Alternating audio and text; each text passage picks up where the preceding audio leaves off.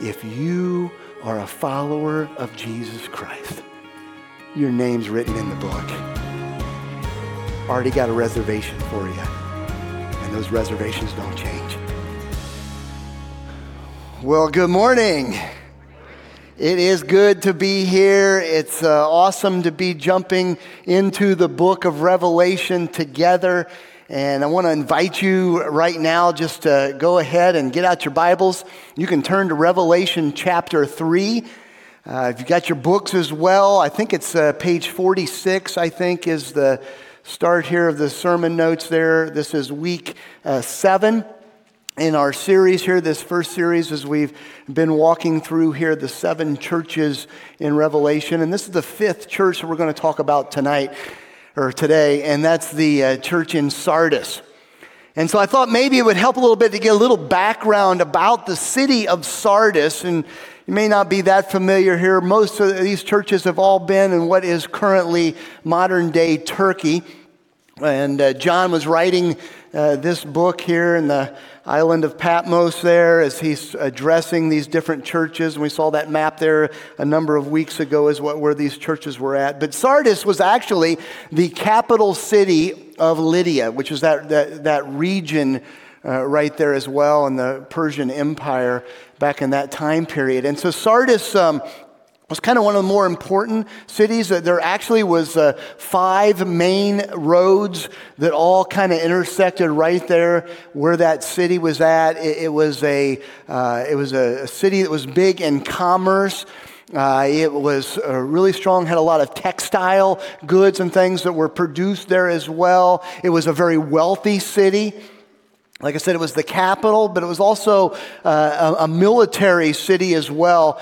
I guess the city actually set up about 1,500 feet above the roads below. And so it set up really high and had a natural kind of just this fortress, this impregnable fortress kind of situation that was there, and the military garrisons that were housed there as well. And it had a strong military presence there. And we'll talk about that a little bit more later. So that's the church, or that's the city where this church that we're going to look at was located. And we jump right in here at verse 1 of chapter 3. We see point number 1 says, "Do not strive for reputation. Instead, live for real worship of Jesus." Do not strive for reputation. Instead, live for real worship of Jesus. We're going to see here, this church in Sardis, really not much good that's mentioned. This is a cautionary tale. And so we need to take a look at that and what here God is telling us, what applies to us as here John wrote to this church here. Verse 1 says this, "And to the angel of the church in Sardis write, the words of him who has the 7 spirits of God and the 7 stars." Okay, so we start off again with, "And to the angel of the church in Sardis." And that angel, angelos, that Greek word, it means messenger. And probably it's being directed to the pastor of that church. Very similar so far with every church that we've walked through. This letter's addressed, hey, here's to leadership, the pastor there in that church. And it says, the words of him who has the 7 spirits of God and the 7 stars. Can everybody say, that's Jesus? That's right. Jesus is writing this here and saying, look, this is coming from Jesus for him who has the 7 spirits of the churches. So here we see there reference to, really the idea is the kind of the complete Holy Spirit here. We're in each of those 7 churches there, that 7-fold Holy Spirit that's there, and the Holy Spirit's one, but yet the presence of the Holy Spirit in each of those 7 churches here, the 7 spirits and the 7 stars. And we know from chapter 1, the 7 stars is talking about the pastors of each of those churches as well. And so Jesus here is writing these words, and he's saying, look, this is kind of, again, the authorship of that. This is who's giving these next few words. So pay attention to that. And what does Jesus say? He says, I know your works. You have a reputation for being alive, but you are dead. Jesus says, I know your works. And first starts off with an assessment. And he's saying, look, I know what's going on, and man, there's nothing that we can do to hide from Jesus. Amen? He is well acquainted, good and bad, and everything in the middle. He knows what's going on. And he says, look, I have made this assessment. I've looked at all that you've been doing here in this church. I know your works. I know the things that you've done. He says, you have a reputation for being alive. There was this reputation that they had. And so some of this probably referring back to the early foundation of the church where, man, they were on fire and they had all these things that were going on as they were serving their king and this reputation. But over time, things began to slip. You had a reputation of being alive. Sometimes, too, it can be that they were doing those things, kind of the living on their past glories, and others may just be the fact that they had a reputation for it because they look good on the outside. But what did he say in his assessment? But you are dead. You look good on the outside, but the inside is dead. You were doing things, but maybe doing them for the wrong reasons, doing them for the wrong audience. Had that reputation of that. Man, at one time, man, things where you were on fire. This church was just killing it, was doing great. And little by little over time, things began to slip. Little by little, things began to move in the wrong direction. To the point that he said in summation is, you have a reputation of being alive, but you are dead. You're dead. Whatever was still going on, and there were still some things evidently that were taking place, it wasn't for the right reasons. It wasn't because of a heart of worship. Look good on the outside, but dead inside. Verse 2, he continues, he says, wake up and strengthen what remains and is about to die. For I have not found your works complete in the sight of God. He says, you're dead, so wake up. And here's this warning that we see here. It's time to pay attention. It's time to be on alert. Kind of literally saying, hey, snap out of it here. Wake up with what's going on. Strengthen what remains and is about to die. So evidently there were still some things that were going on. They were doing some of the things still, not like they were in the past, the reputation they had, but there was still a little bit that was going along the way it should. He says, take that, strengthen what remains. And you better hurry up because it's about to die off as well. They had started off and man, they were on that descent, that decline. And he's saying before it's too late and it is completely dead, strengthen those things. Start to shore it up. Start to be on alert and wake up to what's taking place. Literally what he's saying and kind of the words there of the song there, that offertory there is that kind of fan the flame because it's about to go out. Fan the flame that's about to go out. So what does that look like? Here's 4 signs of spiritual decline.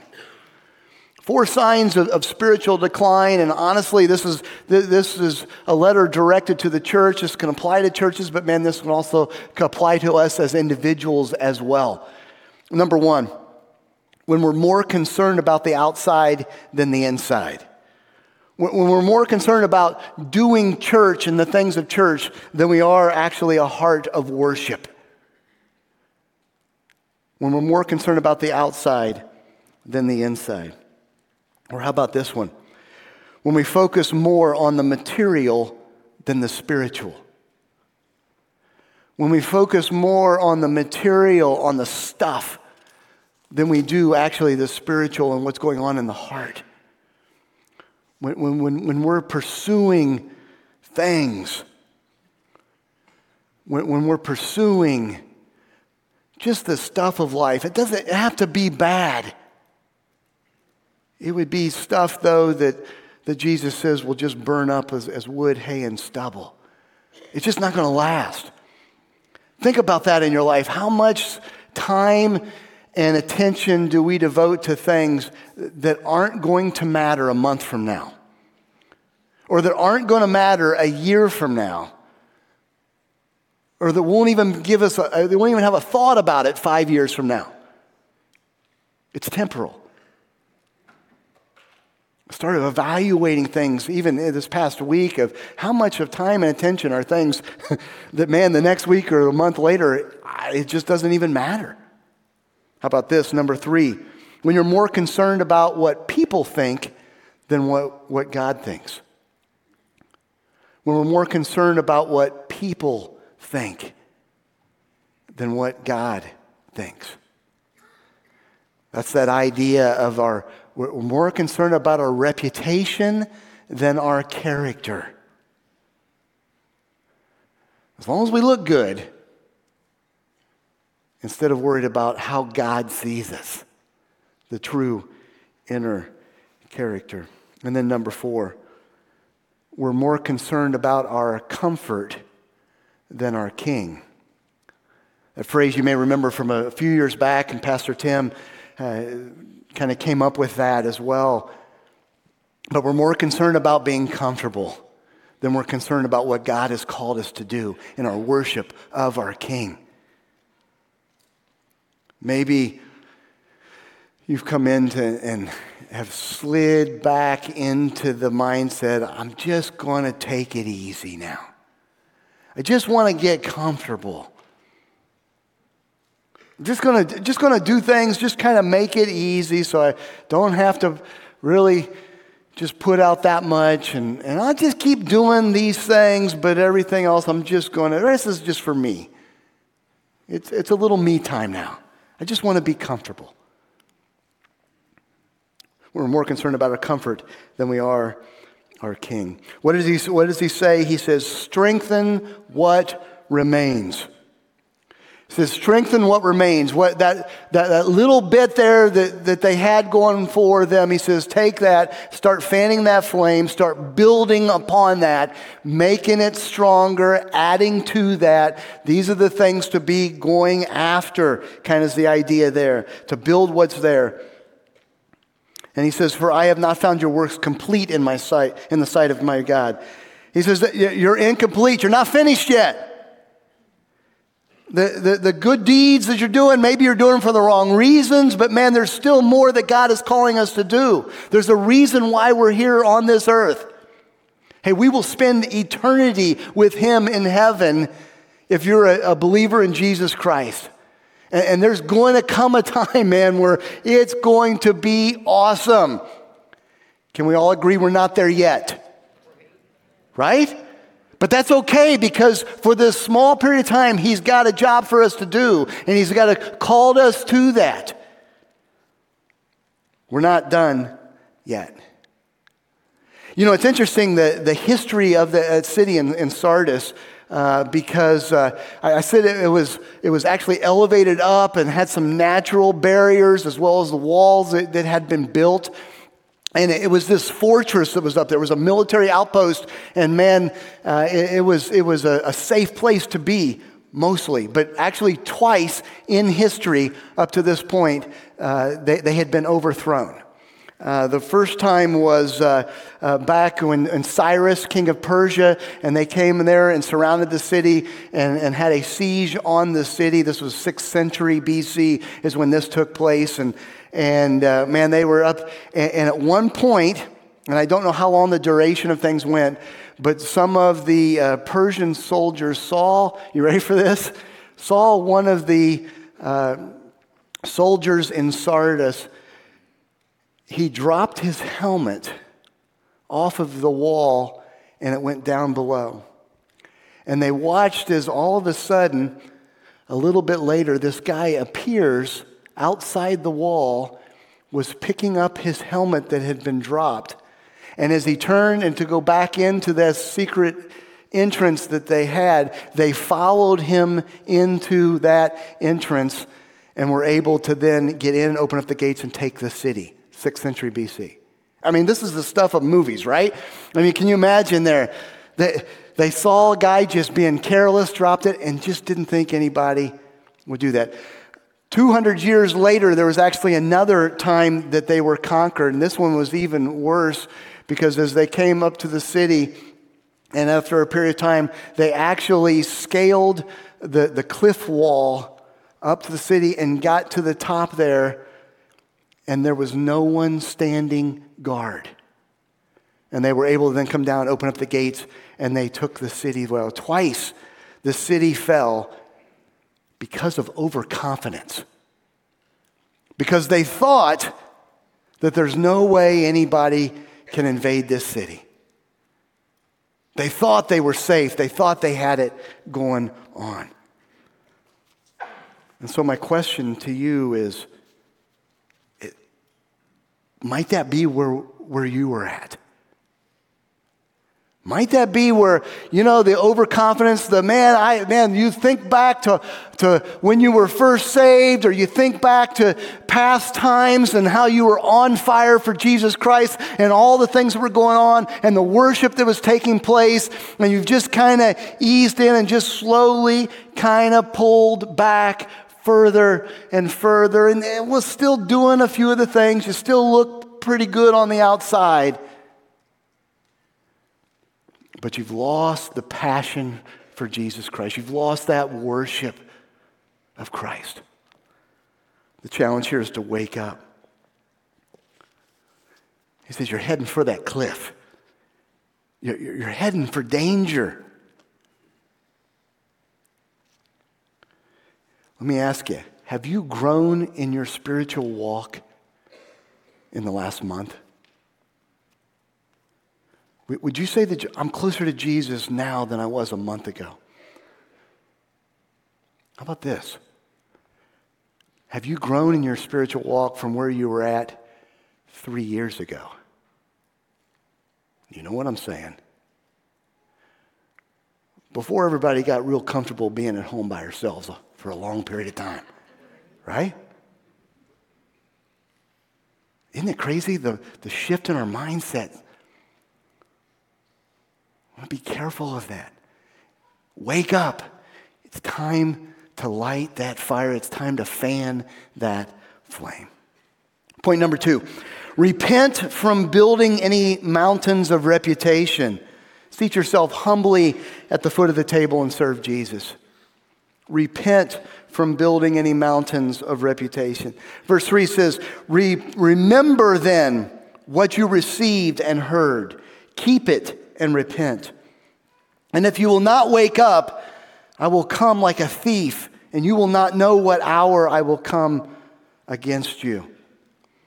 So he continues here. First of all, wake up, strengthen these things. Verse 3, he says, now remember then what you received and heard.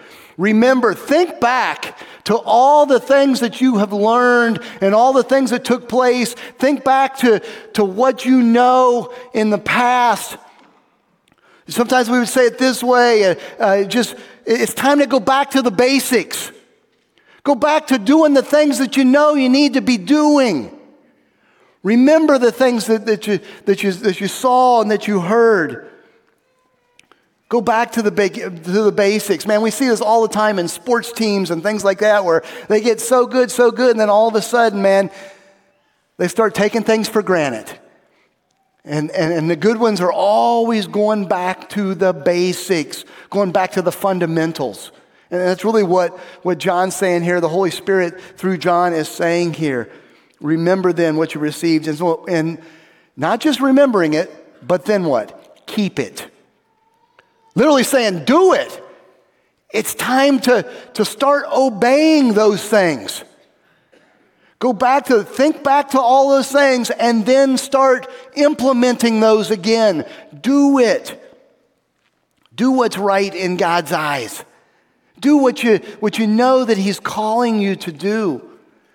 So often here, and let me ask you, do you have a good understanding of what God's word says? But not only that then, do you actively take everything that's going on, the situations of life and relationships and all that we've gone on, and filter it through God's word? Where we see things and what's going on, you say, where does it say that in God's word, and what does God say to do about it? Using God's word as that filter. And that's using it to direct our actions and our attitudes and our thoughts and all of those things. Remember those things, keep it, and then repent. Repent.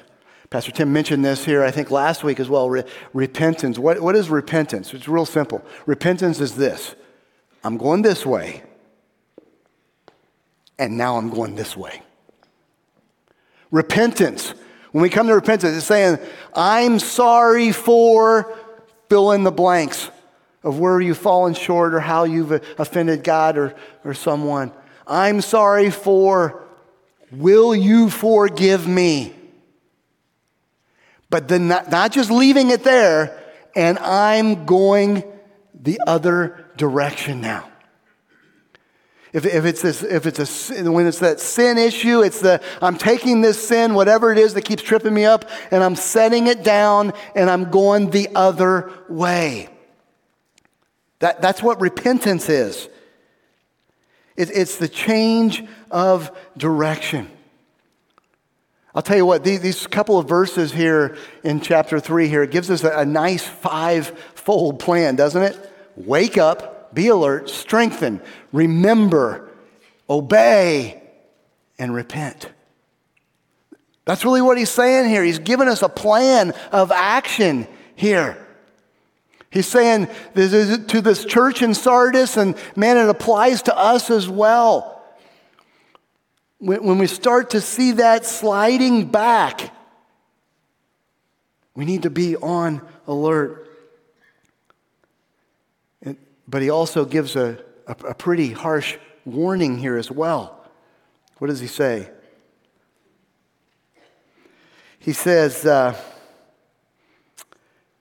if you will not wake up, okay, everybody say not. If you're not going to wake up, if you're not going to fan that flame, I will come like a thief. And you will not know what hour I will come against you. He says, I will come like a thief. There is an impending discipline. There's the day of reckoning that he's talking about here. We know in other passages of Scripture there, if you're a believer in Christ, then there will be discipline. He chastens those he loves. He's going to discipline his children. There's going to be that discipline's coming. If you're not a believer in Christ, there is a judgment for our sin. And it's an eternity in hell. But there is that judgment that's coming. He says, and you will not know the hour. You know, I was thinking about this week, and I was remembering back to, maybe some of you guys had this. I know our first daughter, when she was little, someone gave it to us.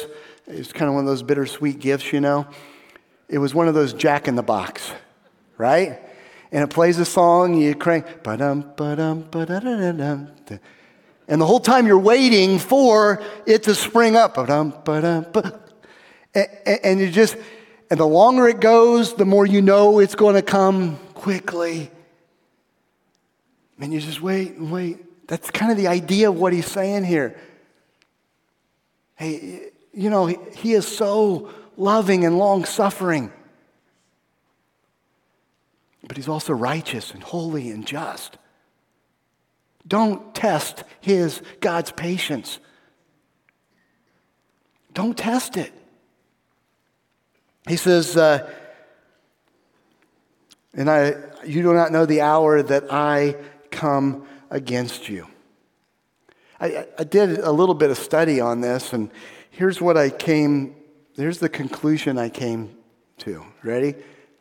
I don't know what that's talking about, but can we all agree it's not good? Right? Man, let me just say words that you never want to hear. the creator of the universe, say, I've come against you. And the discipline, and it may come in various forms and that, but it's not good. We don't want it. It's bad. So heed the warning. Verse 4, he continues, he says, ready? Yet, but you have still a few names in Sardis, people who have not soiled their garments, and they will walk with me in white, for they are worthy. Yet you have a few people in Sardis who've not soiled their garments. There was a remnant there. There were still a few people who were getting it done. It hadn't completely died out yet. And so the idea here is, let's just continue to fan that man. Take that, we would call it this way. Around here we'd say they had a core team. They had that core that still was there. And to really just start putting in and adding to that core and start building it back up from that core team. He says, for they will walk with me in white. And we see they will have a relationship with the presence of Jesus. They will walk in white, the idea of holiness and purity, and that they would be with him, for they are worthy. They've done that which Jesus says, I've called them to do. And so the idea there was take that remnant and start to build upon that remnant for this church here. And for us, whether it's a church or whether it's an individual, take that remnant, take that little bit that's doing well and start fanning that flame. A couple weeks ago, 2 weeks ago, actually this weekend, Pastor Pierce Vanny and myself were able to go to pay a visit to Harvest Bible Church, Spanish Town, in Spanish Town, Jamaica. And we've got some pics up there as well. It was a quick trip. We were able to go down for the weekend. They were actually celebrating their 4th anniversary for the church. And you see a little bit of the church there at the top left-hand corner of that. Not only that, we actually helped in planting that church, and we came alongside another church in the Caribbean, Harvest Bible Chapel, Turks and Caicos, and we kind of partnered with them. And they were able to be there as well. In that bottom left-hand corner you see there, this was actually Saturday morning. Pierce and I were able to meet with, in the far left there, that's Kenyatta Lewis, who's senior pastor there at Harvest Bible Chapel, TCI. And the next guy there on the left is Pastor Obed there, the pastor of the church in Spanish Town. Some of you may have seen him. He and his wife Joy were here this summer during the week of VBS. And were able to be a part of some things there as well. And then the others are staff and elders of the church at TCI as well. And we were able to get together and to do some strategic planning. We got some things that we're planning to be able to partner with them as well here this next year, maybe a trip or two as well. And also talking about church planting in the Caribbean and really trying to develop some church planting opportunities in other places in the Caribbean as well. And so we were able to meet there, do some strategic planning. And then after the service, we actually did some leadership training, Pierce and I. The one takeaway, I pulled those 2 pictures of. Evidently, Pierce and I can't talk without moving our arms. So clearly, that's probably true, actually. But, the church in Spanish Town, Jamaica, actually has been kind of struggling a little bit as they came through COVID. And they were about a year behind us in a lot of the shutdowns and things that were taking place in the Caribbean. Pastor Obed's quote is this: when the United States sneezes, the Caribbean gets a cold, he says. That's the way he describes it. And so it takes a little bit. Many of the sanctions and things and the restrictions had been lifted just a month or two ago, a few months ago. And so they are really trying to start to build back their church as well, and to really, they lost a number of folks through this time of being shut down or trying to get things going again. And so a lot of what we were doing as a leadership training was kind of talking to some of those things, and it was a lot of just going back to the basics of things. And it's just that idea that we practice around here. We call it the white hot principle. And the white hot principle here, whether it's impact groups or whether it's church, or it's you take the few that are on fire, right? It's like that charcoal in the middle that gets so hot it becomes white hot, and we just keep fanning that flame, building that up, and then you just take the coals that haven't been lit yet, you start moving them in closer, let them light, and let it just spill out. And so the idea of the leadership training is you on fire for Jesus Christ. And so as it's how do you get on fire, and then you start to reach out and bring others in. And that's really what John is talking about here to the church in Sardis. It's you on fire. So what does that look like? Here you go, real quick. Here's how do you light a fire in your walk? 4 steps. Guys, this is not earth-shattering. This is back to the basics. For most of you in this room, you know these things. Number 1, prioritize daily worship. Prioritize daily worship. Time in God's Word, following the reading plan that's in your books there. Meditating on that. Prayer. It may even be music, worship music, taking a time, prioritizing that worship, that daily worship. Number 2, a challenge from this passage. Deal with sin. Don't let it sit there. Deal with it. Set it down and walk away in the other direction. Repent. Be done with that. Number 3, set your mind on the eternal.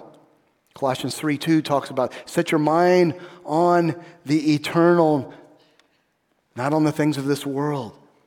Start, whether it's your priorities, it's your time, it's your focus, it's your goals. Make it more than just the stuff right in front of me that we see and touch. But what is God, what is Jesus calling us to? What's going to last for eternity? Less concerned about my comfort now, more concerned about my comfort in eternity when I am face to face with Jesus and he says, well done, good and faithful servant. It'll come, but not now. Prioritize the eternal. Number 4, partner with others who are doing the same thing.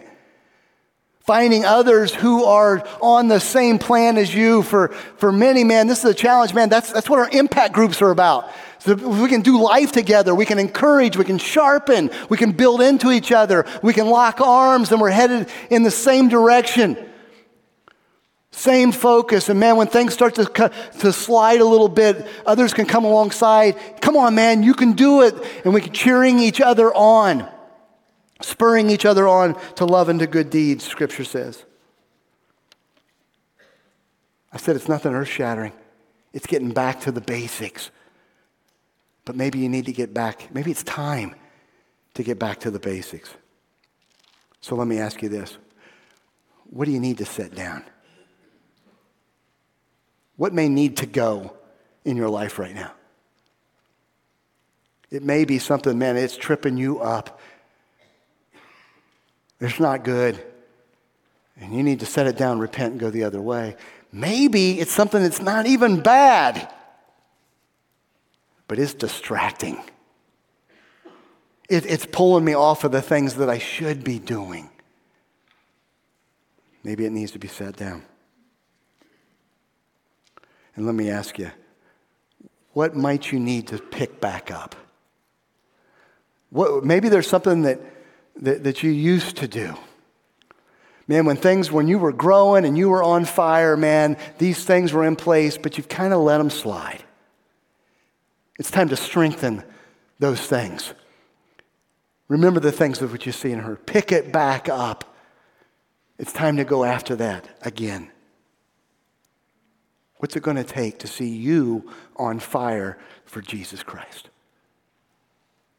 Point number 3.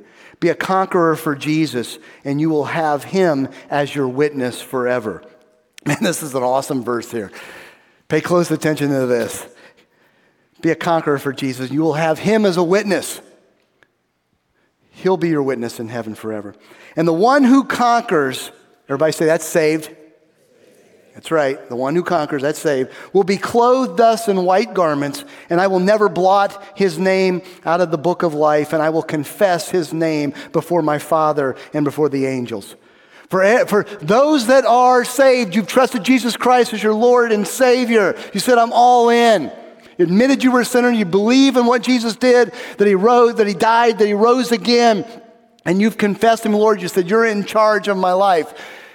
As a conqueror, you will be clothed in white garments. That means that even though I am a sinner, yet Christ's righteousness, man, that he has placed upon me, and I will be forgiven of my sin, and I will be holy and righteous. He sees me that way now, and then in heaven, I don't have to worry about my sin problem. And I will never blot his name out of the book of life.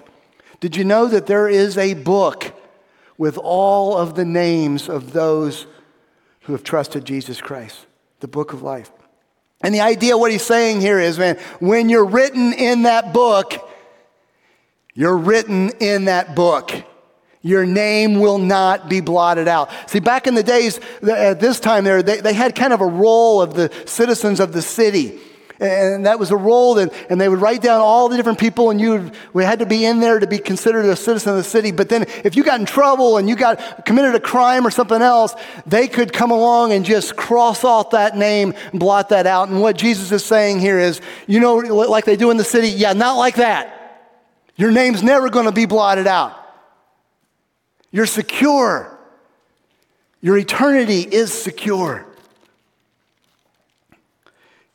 You ready? And here's the, and I will confess his name before my Father and before his angels.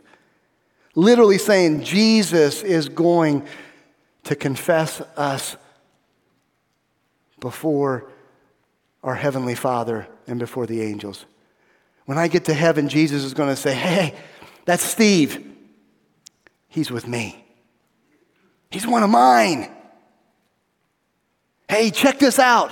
Angels, check this out. Here he comes. He's with me. Is that an incredible thing? Verse 6 says, he who has ear, let him hear what the Spirit says to the churches. He starts it and he ends it by saying, guys, pay attention. This is important. Need to take this to heart. It's time to wake up. It's time to fan that flame.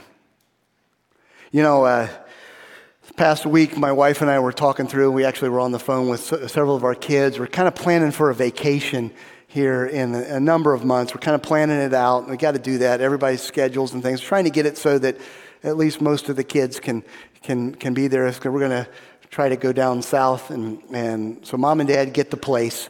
And we rent the house, the Airbnb or whatever, and then whoever can come in, great. And if you can't, we understand. We got work schedules and all kinds of things that are at play there as well. But, I was thinking about that. I was thinking about so many of the vacations that we've done before, and it's just all of the planning that takes place, all of the savings that need to take place as we kind of save. I was thinking back when the kids were little and they were in grade school, and man, we had this trip to Disney World.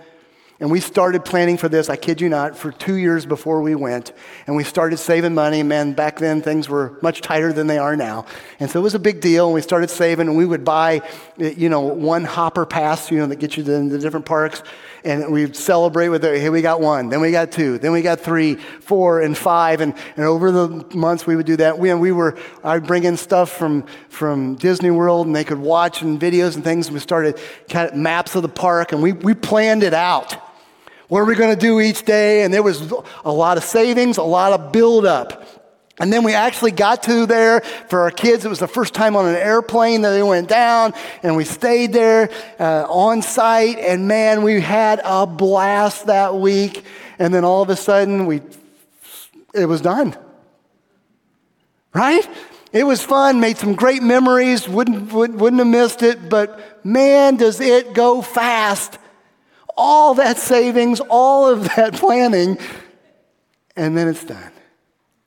Let me ask you, what if You could take a vacation like that, but it lasted for eternity. Would it be worth the savings? Would it be worth all of the buildup? Would it be worth the struggle and all that takes place? And man, I don't want to say it's even bad, because in some regards there was a little bit of sacrifice, but a whole lot of looking forward to. A whole lot of, it's going to be great. Let me say, let's look and see how much fun we're going to have, what joy awaits us in the future. What if we could have that for eternity? Well, guess what? We do. We do. So what are you living for? Are you living for the here and now? Are you living for this week? Or are you living for eternity? Let's go after the things that are going to last forever. The things that will last for eternity. It'll be worth it. And here's the biggest thing. It's guaranteed. If you are a follower of Jesus Christ, your name's written in the book. Already got a reservation for you. And those reservations don't change. That's what Jesus is saying. Amen? Amen.